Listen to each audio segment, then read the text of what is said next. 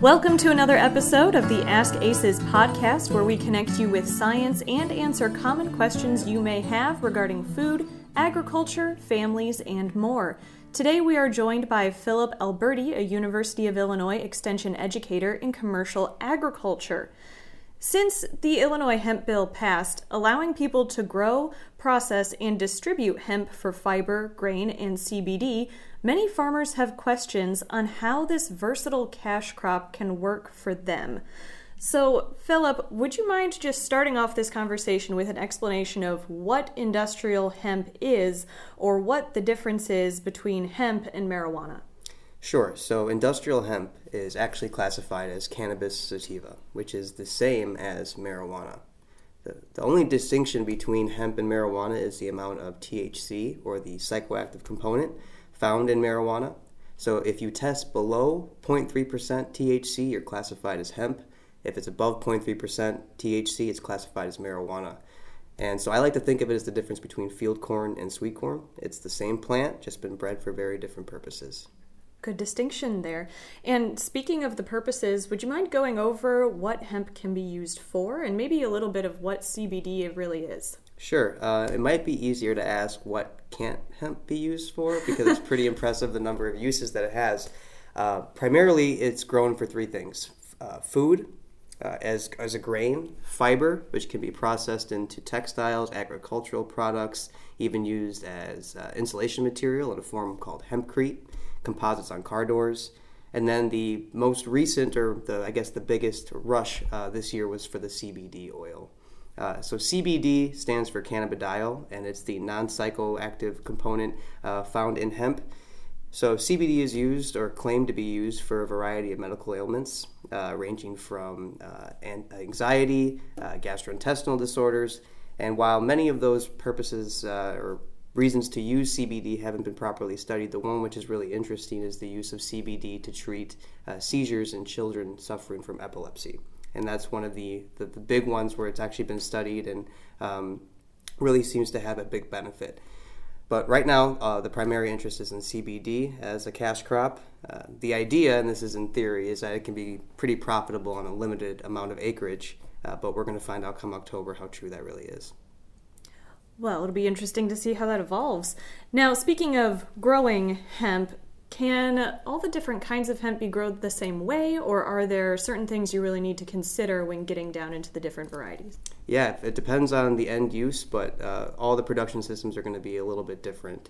So, for instance, if you're growing it for grain, we're talking about seeding it at something like 25 to 30 pounds per acre, so you're going to be having a lot of plants per acre. When you're seeding it, you're going to be using a drill or a planter. You can broadcast seed it.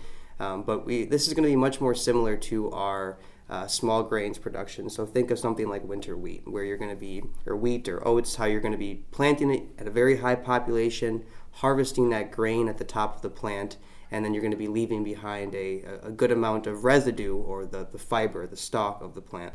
You can actually grow hemp as a dual-purpose crop as well. So after you harvest that grain, you can go back and harvest the fiber, which can be processed and can be used for the textiles and replacing many of the microplastics and clothing materials that we use. If you're going to be growing it strictly for fiber, you're actually going to be increasing that seeding rate up quite a bit. So I like to think of it as growing something like hay, where you're going to grow it, you're going to chop it, bale it, and send it to the processors. So the grain and fiber are kind of similar production systems. You're just going to be changing the amount of inputs that you use. But CBD is a lot more different. CBD is much more like growing a specialty crop, like tomatoes or peppers, where you're going to be spacing the plants out about 3-4 feet, maybe row spacing, depending on the type of equipment and production system that you have. And this is where it gets really interesting, is that for the CBD side, you only want to have the unpollinated female plants. And so any male plants that you find in the field are going to be removed, because as soon as a female plant gets pollinated, it starts to produce seed, and then the CBD concentration goes down, and then you have a grain crop instead of a CBD crop. So much more similar to what our specialty growers deal with, whereas our grain and fiber operations are much more similar to what a corn and soybean producer has the equipment to technically do. Speaking of that process, you brought up female plants. Does this tie into the feminized seed that I hear brought up every now and then in these conversations? Absolutely, it does. So you can buy your standard seed, which contains roughly 50% male and 50% female plants. Or you can buy feminized seed, which is where, if done properly, north of 99% of those seeds will be the female plant. Feminized seeds are actually going to be more expensive than the non-feminized seeds, but if you can imagine planting a field of non-feminized seeds and having to go out and pull about half of the plants which grow because they are males, and that could potentially be very detrimental to your rest of your crop, as opposed to buying feminized seed, where you're going out there and you may find one male here or there and have to pull it. So it's very important to understand the type of seed that you're buying, because that's ultimately going to dictate how much work you're going to be doing in the field later in the season. Now, when it comes to growing these plants, would farmers see similar insect or pest pressures that they see in other crops, or would these bring about different types of pests and diseases? I think it's a little bit of both. I mean, just in our experiences this year, we found that pretty much any pest that likes corn seems to like hemp as well. Things like corn earworm, corn rootworm, cutworms, corn borer, we've seen it all this year. Japanese beetles was another big one. But the tricky part about all that is, whereas in corn and soybean we have insecticide control options for when pests get out of hand, with industrial hemp, there are no labeled chemical insecticides, herbicides, pesticides, fungicides. So you are left with biological options, which are more the organic route. But many of those haven't been approved for use in Illinois yet, and so our options for control are very limited, making it a challenge to understand what pests are going to be out there and how we can control them. So it's kind of this moving target that we're trying to hit right now, but it turns out that hemp is a very desirable crop for most of the pests that are out there. And so cultural practices, rotations, using things like companion crops or nurse crops, trap crops to kind of help mitigate the impacts of these pests might be a control route moving forward. Can growers get organic certification for hemp? Yes, they can. When you think about the fact that we don't have many control options of the chemical variety, you are, in a sense, having an organic system. So with the way the markets are at right now, and there's this demand for organic production, it might be beneficial to consider that when you're thinking about site selection for growing this crop. Perhaps if you're switching over from something like a pasture or a conservation reserve program, if it's already been in a organic state for several years, you might be able to bypass that certification process, which can be difficult, and so you could start growing a hemp crop in an organically certified field. So as a new and interesting crop, industrial hemp, growers need a license to grow this, right? Yes, they do. So whether you are growing or processing this crop for grain, fiber, or CBD, you will need a license from the Department of Agriculture. There are certain requirements that are out there. For instance, you need to not have a felony in the last 10 years and go through a background check and get approved. And also there are land use requirements, and this I think is particularly important for our indoor growers.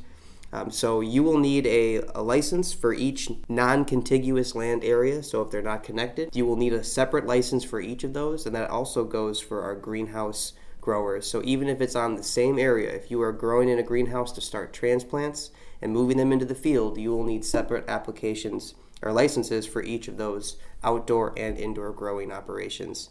But the thing about size requirements, there's been a lot of folks trying to put greenhouses up for next year. The greenhouses need to be at least 500 square feet in size for them to be qualified for the license, and then acreages outside or in the field need to be at least a quarter acre for you to be able to get an application to grow. So there are some size requirements, and although those don't seem very large, they are very important to get a license. Continuing on with important paperwork, there's another very important piece that growers will probably need, and that is a certificate of analysis. Can you go over why that's so important?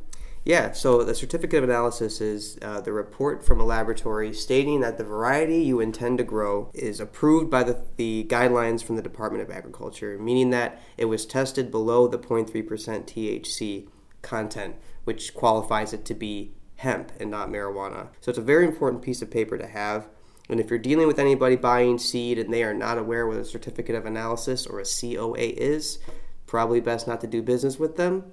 One thing I'd like to talk about too is that if you are going to be doing any travel with the seed or the end product after harvest, that you keep a copy of that certificate of analysis in the car or on your person at all times, along with a copy of the license for industrial hemp production. Good to know. Now, after getting that license to grow industrial hemp, what types of reports could growers potentially need to submit in the future?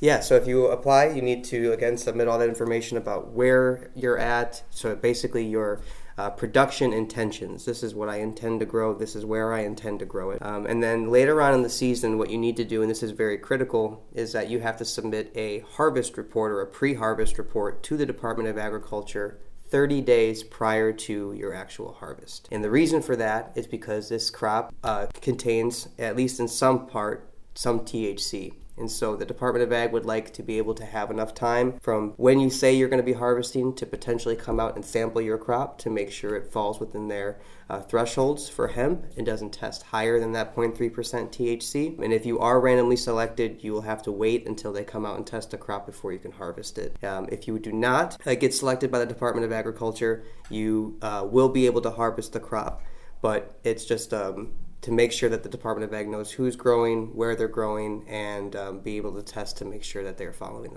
the appropriate guidelines. So that's the pre-harvest report. And then there's one more that comes in and is due at the end of the season, which states how much did I harvest, and where did I harvest it, and if there was any changes to your original intention. So again, having three kind of reports, if you will, is a little different than what we typically do for something like corn or soybeans. Now, after growing some industrial hemp, where can growers take it? Where are the processors? We're still learning. That's the difficult thing with starting an entirely new crop, is that we have to develop, essentially a whole new supply chain and a market for this. So we had over 900 growers, or about 900 growers across the state apply to grow hemp. We'll see how many of them actually did and what those acreages were. And we had about 300 apply for processing. But we think it's going to be significantly less than that. And so right now we have a very general list of processors by county and by name of LLC, but we don't have any other contact information for them, nor do we have the capacity on how much of production will they be willing to take in, are they actually active, and how to get a hold of them. So growers are in kind of a tight bind right now where they're waiting to harvest or in the middle of harvesting. They have to store this crop, and then they don't know ultimately where they're going to go with it. And so this is an issue that's been seen in Wisconsin going back to last year when they were in a similar situation that we are right now after just legalizing this new crop, but it's going to take some time for these new markets to develop.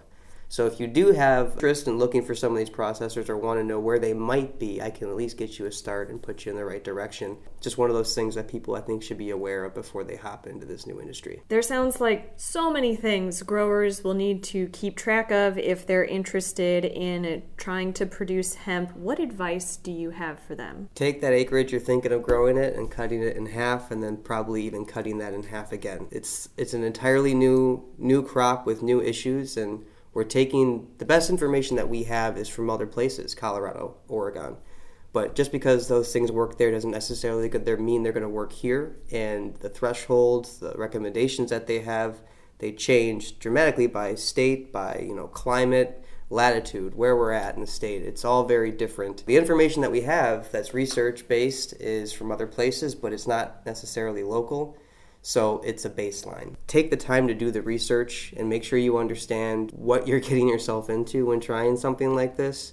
Starting small, understanding that your control options are limited, and you might be in a situation where it's technically off-label or you'll be applying a pesticide in something like corn or soybeans that may be technically off-label use in hemp, which means you would be violating the law. So there's all these little things that go into this new crop that really need to be taken into account before trying to grow it. And ultimately, too, I think we can grow this crop and it can grow really well here, but you have to think about what this plant looks like. It looks like a miniature Christmas tree. So if you're going out there thinking you're going to have 10 to 20 acres and you're going to grow this, think about where you're going to put 10 to 20 acres of Christmas trees, where you're going to hang them up for drying, and then ultimately where are you going to take them for processing. Is if that wasn't enough, there's not just the processing side, you have to have an end buyer in place as well once the processing is done. So this is a whole new system that we're learning. We have a long way to go to figure out how it's going to work in the state. But there's certainly a lot of interest, and we're going to do our best to get the information to them. But take your time, do your research, and if you have any questions, give me a call. If people want to learn more about industrial hemp, what are some resources that you recommend looking into, or are you going to be at any upcoming events that people could come and speak directly with you at? Yeah, so right now we've been putting together a list of information as our website is under a redesign, but we've still got some information there. go.illinois.edu/hemp. Tried to make it a little easier. So that's go.illinois.edu/hemp. And on there you're going to find a list of potential seed suppliers, best management practices, links to websites from Colorado State, Oregon State, just trying to put all the information that we have into one spot. If that doesn't work, you give me a call or shoot me an email, and I'd be glad to answer any of those questions. But we do have a few events coming up here this fall and the winter, the first of which is going to be November 25th in Springfield. You can contact the local extension office to get more information about that. And then we will be having two more in northern Illinois, December 17th in Rockford and December 19th in Elizabeth. So if you have any more questions, just shoot your local extension office a call or shoot me an email. I'd be glad to get you that information. Excellent. Anything else you want to touch on before we wrap up here today? It's been a very fun summer working with people and trying something new. I'm traditionally with corn and soybeans, so this has been quite the summer for learning. And I just want to, again, exercise caution when hopping into this. It's a very expensive crop to get into, and there's a lot of unknowns out there. Just make sure that you're working with people that you trust. And again, I advise caution. All right, good advice. Thank you very much for joining us, Phillip, and answering some of our questions on this timely issue. Join us next time for another Ask Aces podcast.